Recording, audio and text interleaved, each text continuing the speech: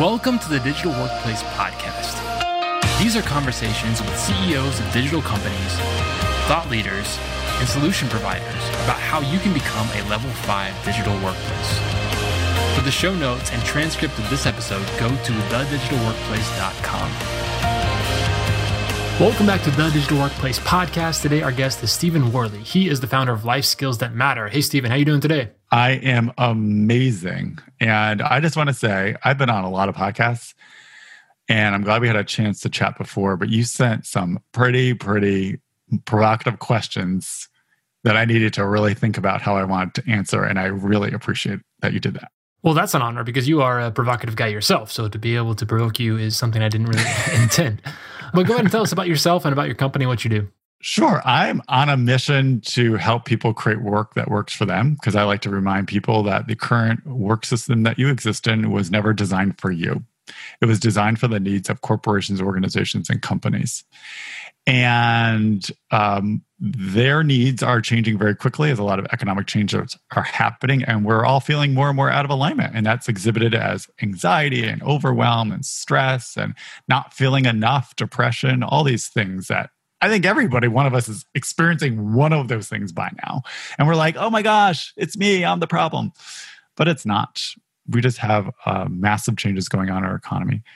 And I generally advise people to consider working for themselves. I think that's the fastest way, kind of rip off the Band-Aid to really understand how to adapt to how to work is changing, whether you end up doing that for the long term or not. Now, Stephen, I think you're scaring the kids a little bit. Most people who listen to the show are CEOs of growing companies trying to build a digital workplace. And if you're telling people that they should just go off and work for themselves, it's kind of at odds with what these people are trying to do in terms of building a vibrant atmosphere. So why should they keep listening?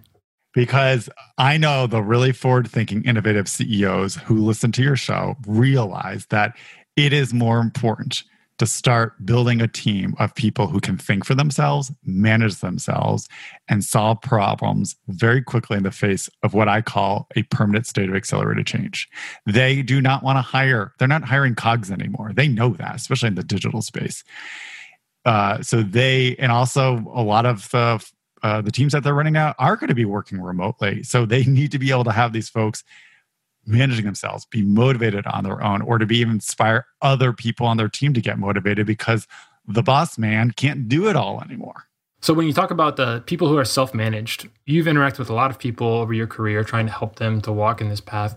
What are the signs that somebody can do that, can see problems for themselves, can solve problems for themselves, can go about this? What are those kind of general characteristics you see? By the very nature of being a human being, we all have a capacity to survive. It is an instinct. We are hardwired for it.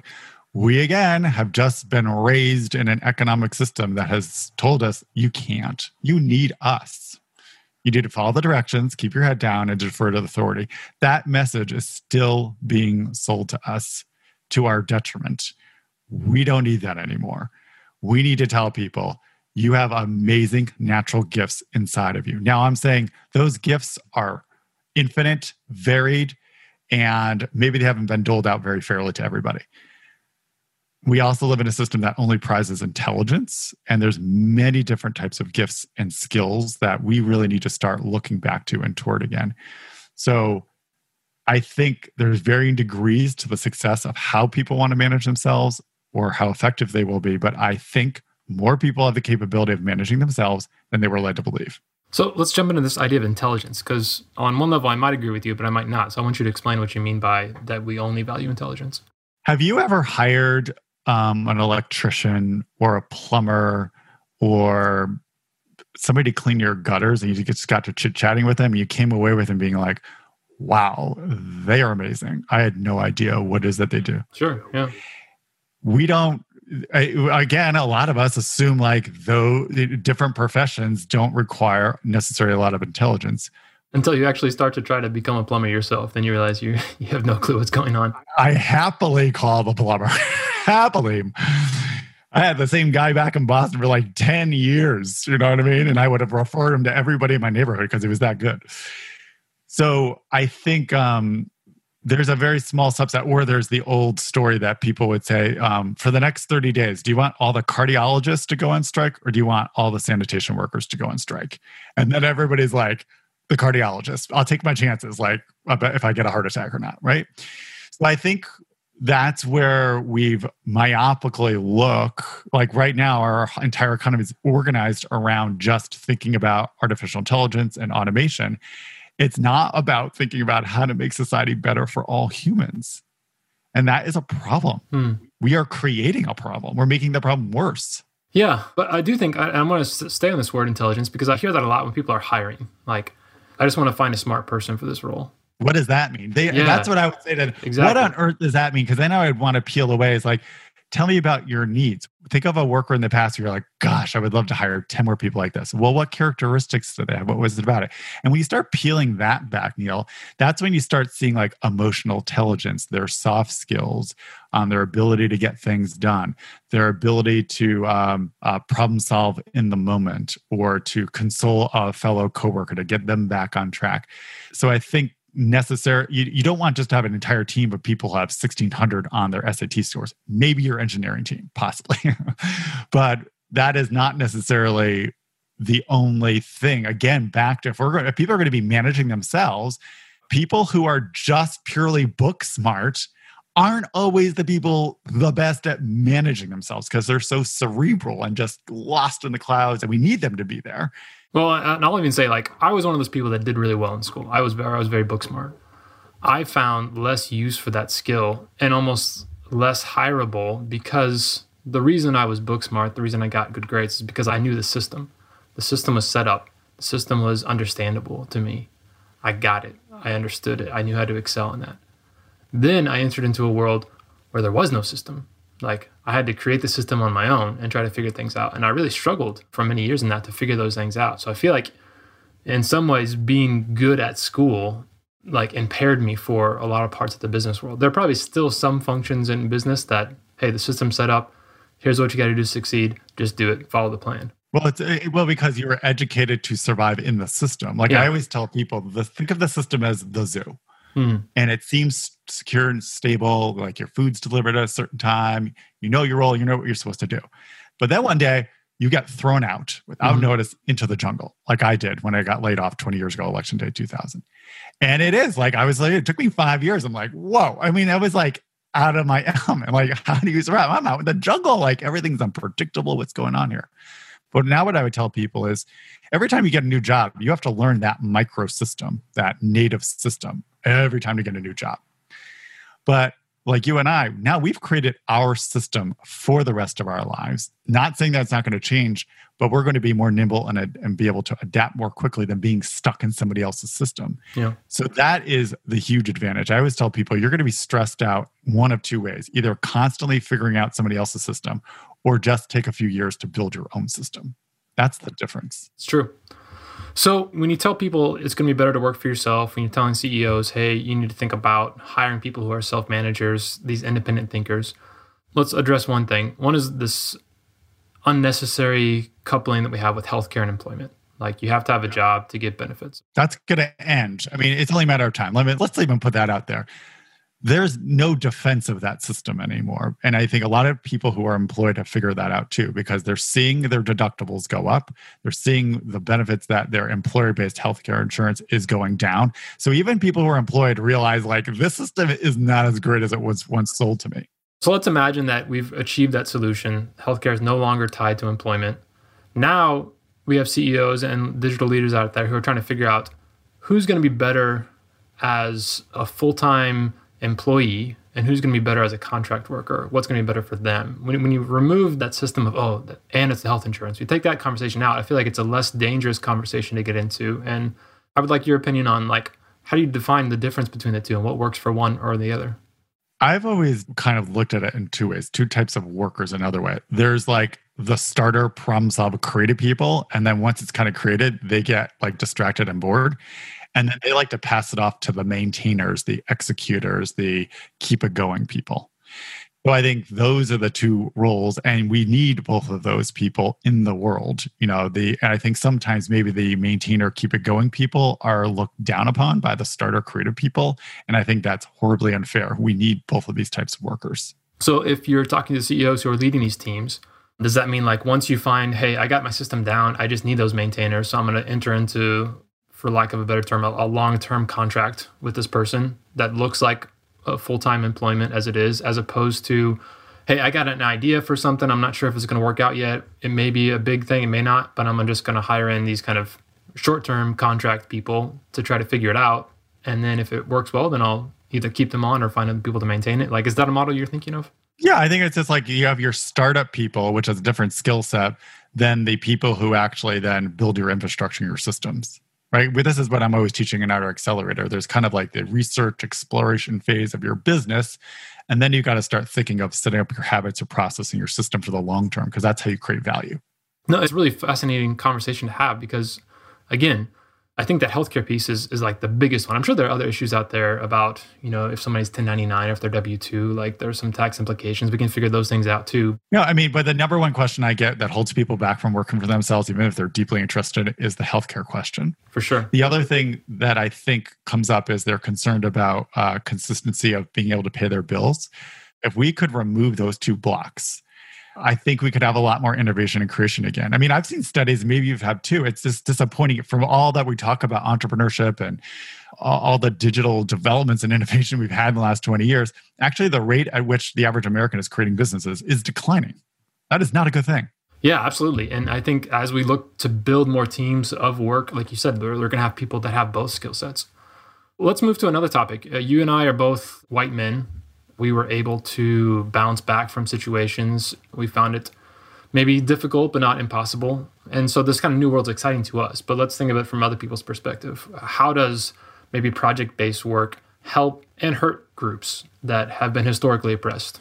Yeah, I don't know. But like every time I go to any type of tech or entrepreneur marketing conference, it's like, oh my gosh, it's just a bunch of white guys. It's like blows your mind. So unrepresentative of the United States.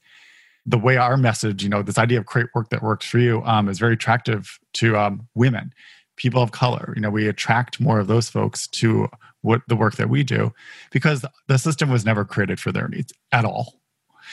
So I think in the short term, what I'm hearing from women and women of color, especially if I'm not sure if you realize this, but in terms of all demographics in the United States, women of color, specifically Black women, have created more businesses faster over the last decade than any other group. Yeah, they're the ones that are actually creating businesses. Yeah, and they're incentivized to do so because conventional work is baloney to them, right? And so I think that in the short term, there is a great, this idea of creating work that works for you outside of the system, project work, this is a bonus. I think where I would caution folks is when if you have lower skilled kind of gig work things, Uber drivers or delivery folks that are people who are shut out or don't have as many conventional work options, I think those folks get taken advantage of. Yeah. And that is not cool. Or, we need to protect them and think about that. So I think it's not an either or. I think it's a gray area. I think there's a lot of pros and I think there's cons to be aware of too.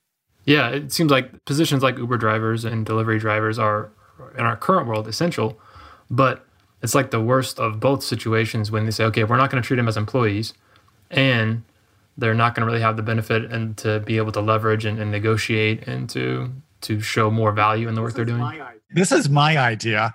I feel like all gig workers of that level of like, it's a platform and people are just almost essentially being paid on an hourly basis. I think it's up to, Uber and Lyft and Seamless, any delivery service, TaskRabbit. I think there should be training and education to teach them about this opportunity properly. Like an Uber driver has to really understand the full cost of impact on doing this opportunity. It's almost like the warning label on cigarettes. Yeah. I think we need to do a better job of informing people and how could they then, that could be their first opportunity, but then how could they then develop skills and relationships to then truly build their own business and make more money? Yeah, I mean, Uber's great for getting extra money if you have a car that's working and you don't plan to maintain it. Like, if all that things are good, then you can make a decent amount of money, but there's a lot of ifs in there. Cool. Yeah, I think this idea about project-based work, in some ways, like you said, is liberating to people. They can see advantages in it that weren't there before. I could never go back to an office. I would love to do a documentary of like me going back to an office in 30 days. I would feel like I'm a wild animal in this very domesticated setting because I would be asking like, why like a 4-year-old? Like, why are we doing it this way? I don't understand. And people would be like, because you're supposed to. Don't ask questions. Read the HR manual. Talk to the lawyers. Well, let's talk about culture. Culture is a buzzword people use when they talk about the community that's created. They talk about the unspoken rules that are created. When everyone's free just to take off whenever they want and say, hey, this is not working for me, I'm going to do something else. You might see more of that in project-based work, or even the employer says, yeah, I just need you for this amount of time. Is that something we should be concerned about, that there are less of these kind of long-term relationships and communities that are around there, or is that negligible in the grand scheme? That sounds like a question that a traditionally mindseted CEO would ask me because they're worried about losing control. It's a control issue. I would say that we have a false sense of community in our workplaces today. You know, you get hired, you kind of go in there. We all realize like there's some people that we really felt connected to. Then there's a lot of people that we weren't. Or there's like the dead weight, the people you just don't even respect. You're like, how do they even get hired here? And they hear about, well, we can't fire them for X amount of reasons. So I think as somebody like myself, when I get to choose who I work with, I feel like I am much more intentional about building a community. So if I were a CEO, I would be much more intentional about building community. I think there's a lot of smart digital CEOs who have done that, have really been super clear about their values, super clear about the type of work we're doing here, who we're doing it for, how we want to work, and really filtered out people who just weren't energized by that or who weren't inspired by that. So I think there are folks who have done that. I think if you're just still running a business and you're just still cranking out numbers and you're just filling seats and getting warm bodies, you know, you're not creating a culture. You're just going to always have a very transactional view of the people that you're hiring. And you're going to look at them at that. You're literally going to look at them as a resource and not a human being. So I think with remote work, there requires greater intention. So I think there's a greater opportunity to have more conversations about creating true community, and people want to come together. You know, I think that's the other thing. It's not an either or thing here. I think we're going to create a lot of moments about what are the work activities that are appropriate to bring everybody together in person, and what's the work activities that people can kind of do on their own. So I think there's going to be a spectrum of that, depending on the culture of the company, depending on the industry, the professions, and the type of people that you're hiring. I'm thinking about people we've had on the show before, other people who have written in. And I mean, these are genuine people who are trying to feel like they want to create that community as well in the culture. And I'm even thinking back to the conversation around healthcare. Like, we had to tie healthcare we didn't have to. We decided to tie it to employment at some point. FDR did that. So that was his way of getting a vision of getting more people covered with healthcare. He's like, all right, I'll throw a tax deduction to the corporations, get them going here. And that's why we have this wonky system that is horribly out of date. But what if we looked at community in the same way? Like, because a lot of times the company, the organization you work for, has almost been a surrogate for the community that you would have normally had in terms of your family, your extended family, the neighborhood you live in, those types of things. Eventually, your kind of social structure is almost shifted over to the place that you had to show up to for 30 years or 40 years or whatever. And so your work was almost forced to take on that idea of community, whether it did it intentionally or not, whether it did it well or not. It was almost there too. So if we move to a system where work is more transient, is more at will, is more things that come about, do you think that, like you said, some amount of people will just naturally be attracted to each other, like to work together, have that instant community as well? But we may also need to find places outside of work to say, hey, I don't go to work to get to know people and to be friends with people. Like, I have that elsewhere. Do you think that work will always have that component of being responsible for social benefits? I don't think it ever was. I think it tried to be. We've all been to like the holiday office party because we had to go, and some of us had some fun and some of us didn't. Again, it's very this contrived sense of community. Or team building days. Have you ever participated in a team building day? Mm-hmm. In your career? I'm asking you. Yeah. And like, what did you think about it? Everyone I've ever participated in, I'm like eye rolling. I do it, I participate, but I'm like, how is this in alignment with building relationships and the intentions we're setting as a business? Where are we going here? I understand. I think there's a lot of other exercises that could be fun and could be relevant to what we're trying to accomplish here right now, but not hiring an outside team building company. Yeah. All right. I'm going to get off the soapbox on that. So I think there's a benefit here because things are changing so fast that when you have people who aren't spending all their time, I think a lot of us who went through the pandemic realize like that saying, you spend more time with your coworkers than you do with your family, which is a sad statement. Yeah. But now in the last years, like it's changed. Like all of a sudden that maybe things have gotten more centered and recalibrated that, yeah, I'm intentional. Like these Zoom calls, I have to make the most of them with my coworkers. So that takes on a different dynamic. But then I have more time with my family and friends. And maybe it's gone too far for some people. Like, I really need a break from my family. Yeah. So I think, and then also when you have a culture, number one, it's always about value alignment for me. If I'm a CEO, like being super, super clear about my values so I can attract the values of the team, but also attract the values of the customers that I want to work with who are going to make my business really thrive.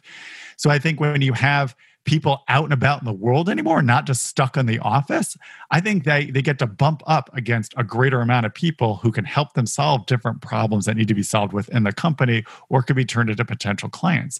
I'm not saying that every person is going to become a salesperson, but I think there's a greater likelihood of like expanding the network of your company by loosening the reins and not having them in prison in an office all day. Stephen, there's a lot of things we got to fix, a lot of things we got to rethink as we go through it. And I appreciate the work that you do in terms of pushing us there. If people want to learn more about you and your stuff, where should they go?